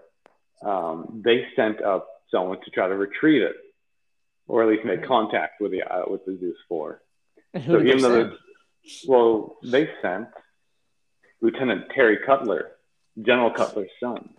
Oh no! But as you alluded to earlier, this adds a huge wrinkle to this character, who was not very likable up to this point, but he wasn't necessarily the villain of the serial yet. Right, but his character is going to. I'm excited to get into this next episode. I think episode 3 is actually maybe the strongest of the 4, even though it doesn't involve the Doctor at all. We'll get into that, but yeah, let's just jump into it. We end episode 2 with the good enough cliffhanger of a radar technician going sir, look at the radar. And there's 100 dots, all zooming in to I know. It's oh shit. Yeah, that's a good enough place to end off episode 2. For sure. Episode 3. What is the saber? What is it? It's the doomsday weapon, mister. And rightly primed, it could split that planet in half. So remind me, because I think this is the first time we kind of get this. I know it's all written in the to the purpose of trying to get the Doctor out for this one specific episode. Does he allude to being exhausted, or something weird's going on in episode 1 or something? Or is this literally the first time we get any indication something's up with the Doctor? I believe this is the first time. I don't remember anything in episode 1, but I could be mistaken. Okay. Just one of it's one of those things where I'm like, wait a minute, did they like sort of soft set it up? But they couldn't have, because they didn't even know they were doing it yet. And so, right. anyway. And so something I will say is, going into the serial, they did know this was going to be Hartnell's last. Oh, okay. Okay. So basically, what happened was, like, the Smugglers was the last part of season 3 that was recorded, and they let Hartnell know during the filming of the Smugglers. I mean, that's when the decision was finally made, like, that he just couldn't go on anymore. Got it. So he knew going into the serial that it would be his last. And Troughton had been casted already before the serial started filming. It was all kind of like on the book. So it's not impossible that there was a reference in the first episode I just forgot about or missed. Yeah, it's not like I knew like to listen for any of that, but just like looking back, I'm like, wait, did he say something like something odd's going? I mean, that could have been about anything. Like, true. But yeah. So here, yeah, we can cover basically his one appearance in this episode. Go ahead. Right, he just collapses, which, you know, as far as the timing of him getting bronchitis goes, it does kind of work to have him sidelined here due to just exhaustion, because he is about to regenerate. Like, you know, as he says in episode 4, you know, his old body's wearing a bit thin, right? Mm-hmm. And basically, they give all his lines of dialogue to they split them between Ben and Barclay. And you know what? It's a good call. I think it gives Ben a lot of shine in this episode. I think that's why this episode is so strong. Like, you don't really feel in other episodes where like they had to write out like Ian or Barbara or the doctor, like you can feel it. Mm-hmm. But kind of like how Steven kind of got a lot of shine in the Massacre. Here, Ben kind of gets this chance. I think the conflicts here are just so strong, and it did help. Episode. It did help that there was this other scientist character who could also like reasonably know the things that the doctor would have brought to the table. Right. It's kind of like a brain versus brawn kind of thing, and especially here in the beginning parts where Cutler, again, ruled by emotion. You know, he doesn't want his he doesn't want his son to like die on a mission that he doesn't need to be on. So this really busts out. This just make me laugh. He's like, we're gonna just blow up Mondas with the Z bomb. So I guess they had the H bomb, right? Yeah. All the way at the end of the alphabet. In 20 years, we just got to the end. It's so funny. So would the next bomb have been like a AA or something? I imagine so. But it's in this. Yeah, this scene here, he kind of calls up Wigner and says, like, do I have authority to use the Z-bomb? Which I guess is like, the Z-bomb isn't necessarily like a singular bomb. It's almost like a series of bombs that all kind of launch at the same time around like the world or something, or like the country is.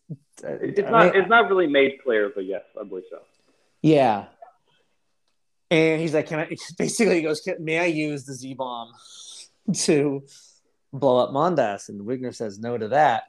So like, Cutler kind of Cutler kind of rephrases his question to get the answer he wants. I don't know if you want to like describe his second question. I love his logic here. It never would have held up. I also don't think he gives a shit. But he's basically, can I use the Z-bomb to destroy Mondas?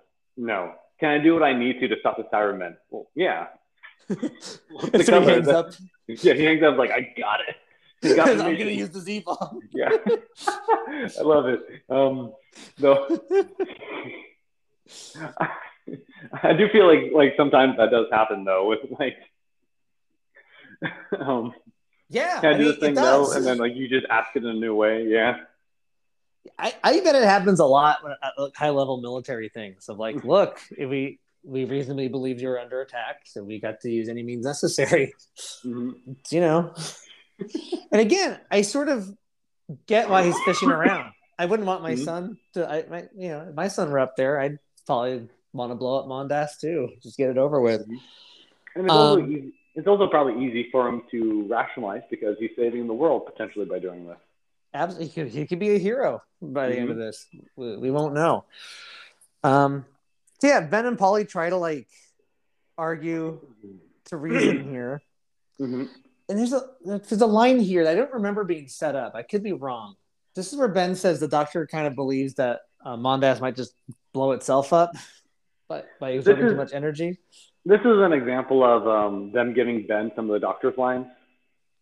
Got it. The Doctor would have just said here. Yes. Here he would have said. Belief that. Or he would have just probably confidently said, Mondas is going to run out of energy soon. You'll need to blow it up.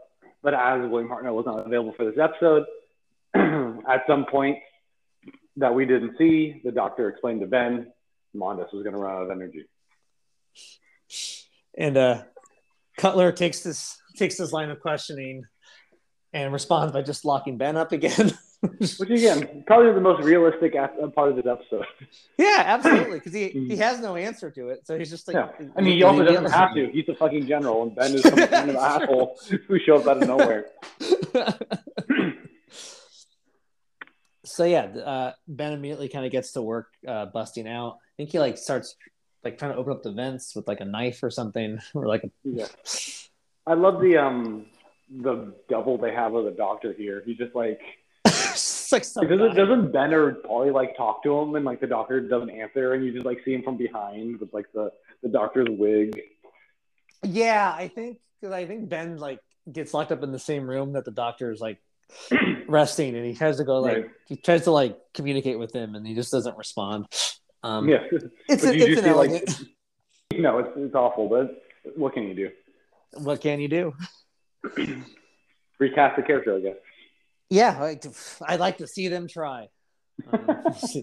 So this is where, yeah, again, we kind of learn more about Cutler here a little bit, because he does admit he's not like 100% confident about the Z-Bomb. Like he understands like the implication of what he's going to do here. He just feels like he has no other choice, more or less, right?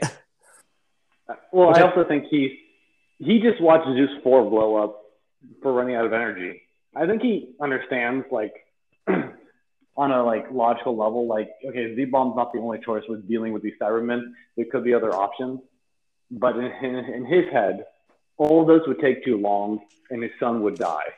And his priority is saving his son, which is very human. Like I said, it's very emotional, right? He's acting on emotion. He just wants to save his kid. And what would you be willing to do to save your kid, right? I think a lot of people out there would be willing to do a lot worse than what the general here was trying to do. Right, absolutely. I think it's a much stronger choice than making him like a cigar chomping, like not Patton in real life, but like kind of like a Patton-esque like general who just like wants to like blow things up. There's like a real reason here. It's a much stronger choice. So this is where I do think it's funny, like the capsule that the capsule that his son is in is Zeus 5. It's just Zeus 5. It's the next one up. Next one up. Another thing I realized, they were doing Apollo missions, right? Yes. They've already gotten to Zeus now too. Very good. Yeah, you're right. From the A-bomb to the Z-bomb to the Apollo to the Zeus. Yeah. So this is where Polly starts picking Barclay's brain a little bit, and Barclay gets like this is really not leading anywhere good. Like a lot of other, I mean, we might save Cutler's son, but we're going to be sacrificing a lot of other unrelated lives on Earth. So Polly's like, what if we just try to like rig the bomb? Because Barclay's like in charge of like setting up the bomb to get ready to detonate. He's like, why don't you just rig it so it doesn't explode? Which makes sense. What happens next here? Yeah, Cutler kind of comes in and explains the plan is when the Cybermen next land, we're going to kill them with their own weapons, which is pretty savage. This is where Barclay and Polly find Ben, and they come up with their plan to like rig the bomb to like not explode, right? Yeah. And something I was gonna say was I think you're right. This is a good episode for Ben, and it's also a good episode for Polly. She's taking charge, and she's kind of subtly manipulating events. Unfortunately, the next episode is not such a good episode for Polly. Yeah, not great. But here, yeah, she's proactive and she's doing stuff. Yeah, it's awesome. Like she really is like moving the story forward, which is probably more than we could say for the smugglers. So as Ben goes through the vents to go rig up the bomb, the Cybermen arrive, and they get like mowed down, right? Yeah, it's a successful military campaign against them. Yeah, look, Cutler knows what he's doing. Oh, okay, this is what happens here. Okay, I was trying to jump earlier. Ben finds the bomb and he like starts to set it up. He begins to disarm it. Mm-hmm. But then Cutler kind of catches him in the act, right? Cutler notices Barclay's absence. Right. And Barclay's been kind of pushing back on him this whole time. So Cutler's like, he smells a rat. He's like, wait a minute, this is weird. Why isn't Barclay here? And he runs over to the Z-bomb and he like finds Ben in the middle of like doing it. And he just like fucking like pushes Ben out of the way and throws him over a fucking balcony. Like it was kind of interesting the way they decided to film it. Like literally, you just see Ben like flip over the rail and fall, but you don't see him land. Like, yeah, it's like as far as you know, like Ben could have died. Like, yeah, intellectually, like a guest actor probably isn't going to kill like a main character, but like yeah, who knows anymore? Which something I do want to say is I like the directing of this episode. I don't know how you felt. Yeah, I think it's well directed. As a piece too. I think, as you mentioned, this is kind of the first time we get to see. Is it Derek Martinez? Yeah. We kind of get to actually see his directorial work, at least 75% of it. No, it's good. It's functional. It's tight and kind of like close quarters when it needs to be, and it can. Yeah, I think it does a very good job here. That's all I got on that. Fair enough. Yeah. Let's see. Okay, yeah. So basically, Cutler busts this like mutiny in his eyes, and the only reason he doesn't really discipline Barclay is because he's needed to launch this thing. Although it doesn't portend anything good for him after it launches. And then we get like this countdown screen, which also gets overlaid on the screen, which I thought was a nice touch. It was kind of what drives the drama of this otherwise pretty cut and dry cliffhanger is that Ben doesn't remember if he was able to like finish it in time before he got like knocked out. Is that right?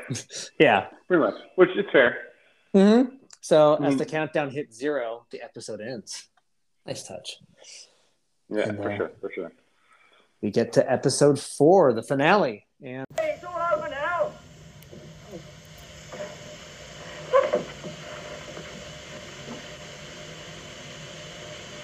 What did you say, my boy?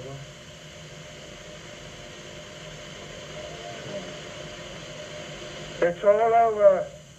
That's what you said.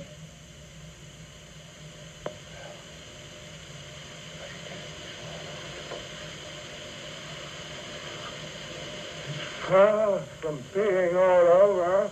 And the only missing episode, and naturally, it is the most consequential episode of the show's history up to this point. And arguably in general, because this is what has allowed it to keep going, right? Right. So naturally, it's never to be seen. Naturally. Something interesting. There's so much talking about this episode. We haven't even talked about the animation. Yeah, you're right. We can quickly get into it. It's good. Yeah, so let's talk. So this was animated by the company Planet 55, which I think is interesting. Mm-hmm. This is the second one they've animated. They also animated The Reign of Terror. That makes perfect sense. Yeah, that seems very much of a piece, both in how they direct it too, or like they kind of make their own directorial choices on these, and that feels very much like what I remember of the Reign of Terror animations. So thanks for clearing that up. Right. Yeah, no worries. This is the last thing. No, it's not. They also do one later. They do the moon base later this season. Got it. Okay. Okay. So they animate 3 stories for Doctor Who. The Reign of Terror was their first one. This was their second one, and the Moon Base was the third one they animated. And I thought this animation was much better than what we got in the Reign of Terror. I liked it a lot. Yeah, I thought even like stuff that bothered me about the Reign of Terror like didn't bother me here. Again, I do think that the direction of the animation and the movement feels a little bit more modern than like what we normally get with like classic Doctor Who, and I thought that stood out a lot in Reign of Terror. Maybe it's just because it's only one episode or something, but like it just didn't bother me as much here. I thought actually those choices really did heighten the tension more than distract from it. There's a lot more like close-ups and stuff. The stuff that the show just didn't do much of in these days. There's a lot more of like, it would have required too much editing. Yeah, exactly. There's a lot more editing in the animation episode. I think that's a good way of putting it. But I thought it heightened things more than detracted this time. So I thought that was a very, very nice move on their part. I'm assuming the reason, because like Reign of Terror, like most of that was missing, like 5 episodes or 4 or something. No, that only had 2 episodes missing. Oh, okay. Okay. I'm not sure what you're thinking of. Yeah, that was either. That was 6 episodes, and only episodes 4 and 5 were missing. So. Oh, okay. I was wondering, like, why did they like get commissioned to do just like one that only had 1 missing episode? And well, I think the answer is, of course, because this episode has to be animated. Like, it just has to be. And this was the 3rd serial animated. It was that early on. Yeah, exactly. So the first one was done in 2006. Where is that? Yeah, 2006. And that's a serial called The Invasion. Season 6 is The Invasion. The second one was Reign of Terror, animated, or at least released. I say animated, maybe released in 2013. So a big gap between animations there. Wow. I don't think I expected that at all. And so in 2013, The Reign of Terror got animated. Simple yes or no. Is there something special about The Invasion that got it like first? I think it's just it had very few missing episodes, and I think it's an easy one to animate. Got it. So it's I guess I don't think so. It's also a well-liked serial, not to give anything away, but the animation is well-liked. Got it. And so I think because you could have started off with this one, but like you screw this one up, like this is you'd rather screw up Reign of Terror than the 10th Planet. You know what I mean? Yeah. No. And I think the experience they had doing the Reign of Terror added to their animation here. Sure. Yeah, you learn stuff and probably gains them some confidence. It's not like the animation was like that bad in Reign of Terror. It was just kind of, it felt a little clipped a little bit. It felt like a kind of a flash animation a little bit here. I didn't get that feeling for this one. This one felt very like fluid. It did feel fluid. It felt like this one maybe had a little bit better of a budget. Maybe it was just because they only had to do 1 episode that they were just able to use their budget a little bit better. I bet you're right. I bet that's exactly what it is. Less to cover, so they can kind of focus in on. Maybe the most important episode of the show we'll ever do. Let's break it down. Episode 4. As it turns out, I guess Ben did a good job because the engines fail at 0 and Cutler's pissed. So good job, Ben. So. Yeah. Because I think his son actually dies here, right? Or am I wrong? Or is it just more of like he's doomed to die? He's doomed to die. He's doomed to die. I actually think his son makes it out of this, which Cutler doesn't. Which a little ironic, I guess. But yeah. See? So he's blind with rage and blind with emotion. It doesn't seem to matter to him that like more Cybermen are coming, that they have like no real plan of attack for. It also doesn't seem to matter to him that Mondas does appear to be burning up. The doctor was right. Oh, I didn't mention the doctor has returned, like just as quickly he as just he left. Yeah. Yeah, he's like, I'm better now. And he comes Yeah. out. Yeah, that was a little like, okay, but yeah, as you mentioned, Cutler doesn't make it out of this episode. But as it But happens, we're gonna have ourselves, yeah. yeah. Well, hold on. Boom, boom, boom. Yeah. Well, yeah, we're getting ahead of ourselves, but it happens here right now. The Cybermen come in and invade and kill Cutler. And that does it for him. The doctor tries to negotiate with the Cybermen here and say, hey, you can just stay here, which is kind of an insane offer to make. But, I think he's just trying to, again, kind of try to appeal to their humanity, which I think is an interesting choice by the doctor, because they make it very clear that they don't really have emotion. Although I think that their next move here kind of belies that. Their response is, we don't negotiate with anyone who's pointing a missile at our home planet. So I guess they do have emotion, sort of, right? Or am I reading too much into this? I definitely think that's something you could read from this if you wanted to. Is they think they have no emotion, but do they really have no emotion? I think that's a fair question to ask. Is that something that will continue to be explored as they make returns, or it's some writers are more interested in the lack of emotion of the Cybermen than others. It really depends on who's writing them.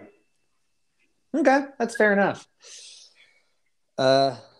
Also, I think kind of belies that they are willing to negotiate. They just kidnap Polly. They just take her onto their ship and lock her in this metal vice or something. Right, they use her as collateral. Yeah. So they don't. Get turn them. This is where the doctor figures out their plan, right? Because the Cybermen have taken over the entire world now. I mean, they're at the International Space Command in Berlin. Correct. We don't see anywhere else, but we are led to believe they're everywhere else. I think that's the strong implication here. Yeah, and they let slip that they need to be able to evacuate, which I think the doctor was suspicious of them to begin with, but kind of let him realize they were planning on destroying the Earth with the Z-bomb. Yeah, which kind of goes back to the maybe in episode 2 their offer of we're going to take the humans back to our planet. You could probably question how sincere of an offer that was here. Well, and there's also kind of I think there's also the implication is that humans can come back to the planet, but they're going to become Cybermen. Yeah, exactly. It comes with strings attached. Mm-hmm. So Doctor kind of hits the loudspeaker system, just basically warns all of Snowcap, the Cybermen to have something very sinister in mind here. Mm-hmm. And this is where, again, Ben, I know Polly's kind of locked up again for this episode, which is kind of a shame. But Ben, again, with Barclay and a couple of the other scientists, it's not really a science learning moment, but they do kind of use power of deduction and reasoning to figure out, because their question is why are we setting up the bomb right now? Why aren't the Cybermen doing this themselves? And they kind of figure out, oh shit, they can't handle radiation. Right. Yeah. There must be a reason why they just don't have a Z-bomb of themselves, and why they're stronger than, they have enhanced strength. They make the reasonable deduction that the Cybermen can't be around that kind of radiation. And they test it. It's also not something they just assume. They test it. Yeah, they break something off the back of one of the computers or something, and the Cybermen guards just can't deal with it. So that's a very, very very, very, very, very powerful tool that they've developed there, and it'll probably lead to the Cybermen's demise, at least for now. They return back to Snowcap. Barclay shows Ben a device that the Cybermen have been using to contact each other, and that's what they use to kind of draw all the Cybermen in to one place, which I think is pretty smart. And yeah, this is the critical moment. Mondas draws too much power out of the Earth, and Mondas explodes in a pretty cool sequence. Although I do sometimes get like annoyed a little bit when like, all right, Mondas explodes. Why did that mean all the Cybermen like faded to dust? It's the same trope as like in episode 1, Phantom Menace, like when like the main ship explodes, like all the battle droids kind of like collapse. It's the same thing like in Avengers 1. Like, right. I think it's just one of those tropes. I don't know if it's a relatively new trope in 1966, but it's definitely been overused to the point where like you can't even appreciate it in older context. It just did to kind of feel like a cop out, and that's why I think episode 3 is probably a little stronger than episode 4, the last sequence notwithstanding. Agreed. But yeah, Zeus 5, you're right. Yeah, Zeus 5 comes back online. They're fine. Also, Cutler is now down a parent, which is really sad, actually. Yeah. They don't really get into it, but it's probably for the best because we have another impending loss to break down here. We may as well get into it. I don't know if you want to guide us through our first regeneration. Well, so Ben is pretty concerned about the Doctor and Polly, and so he runs off to the Cybermen spaceship and sets free the Doctor and Polly, who are both kind of imprisoned and this kind of weird looking like cage seat or something. And the Doctor is like, he can barely stand. And he's distracted, and he's like, Ben hands him his coat, and he's like, thank you. And then he just like kind of staring off into space, like muttering to himself. He's like, I gotta go to the TARDIS, I gotta go. And then he runs off. Yeah, and they notice, and I think it's a telling piece of characterization that the show is aware of, like what William Hartnell really brought to the role. Ultimately, like Ben knows something's off because he's like, there's no humor involved in his instructions. Like it's all business. Yeah. And so they will go back to the TARDIS, and they're like locked out, and the Doctor is like messing around with the controls. Mm-hmm. And it's going up and down, And then he finally unlocks the door and lets them in, and he just like collapses onto the ground. Mm-hmm. And then there's a close up on his face. They just have like the flare, and he just regenerates into Patrick Troughton. Pretty amazing stuff. And then it says next episode, the power of the Daleks. And my immediate reaction was, I think it's probably a good call. Start your new Doctor's journey with a established character set that will guarantee viewers turn in. They will guarantee viewers tune in. I suppose they could have started them off with like a non-Dalek story, but nah, may as well just jump into the deep end. Let's just do it. Yeah, so I think that was a good call too, and not surprising to see. No, not at all. So yeah. So that's it for Hartnell. My first Doctor era done. Yeah. Crazy. I still have like the superhero movies on the brain. I almost jumped in and said we have to rate this. We don't have to rate a dang thing in the TARDIS. We just observed. That brings us to the end of the journey in several ways. That's the end of the first Doctor's journey. That's the end of our journey through the 10th planet. As mentioned, there should be a special episode showing up on your feed later this week. It's a full tribute to William Hartnell, the man who made the show what it was and arguably held everything together to get it to this point. It should be a lot of fun. But for now, if you want more of a breakdown of William Hartnell's tenure, we have now covered every serial he's ever did. And it is all... Well, you don't know that, Ryan. Oh, my goodness. That is... You son of a bitch. Well, up to this point, we have done every serial he has done up to this point for the show. and you can find those episodes in our archives on Anchor and Apple Podcasts and Spotify. You can find them on our website, popculturehistorianspodcast.wordpress.com.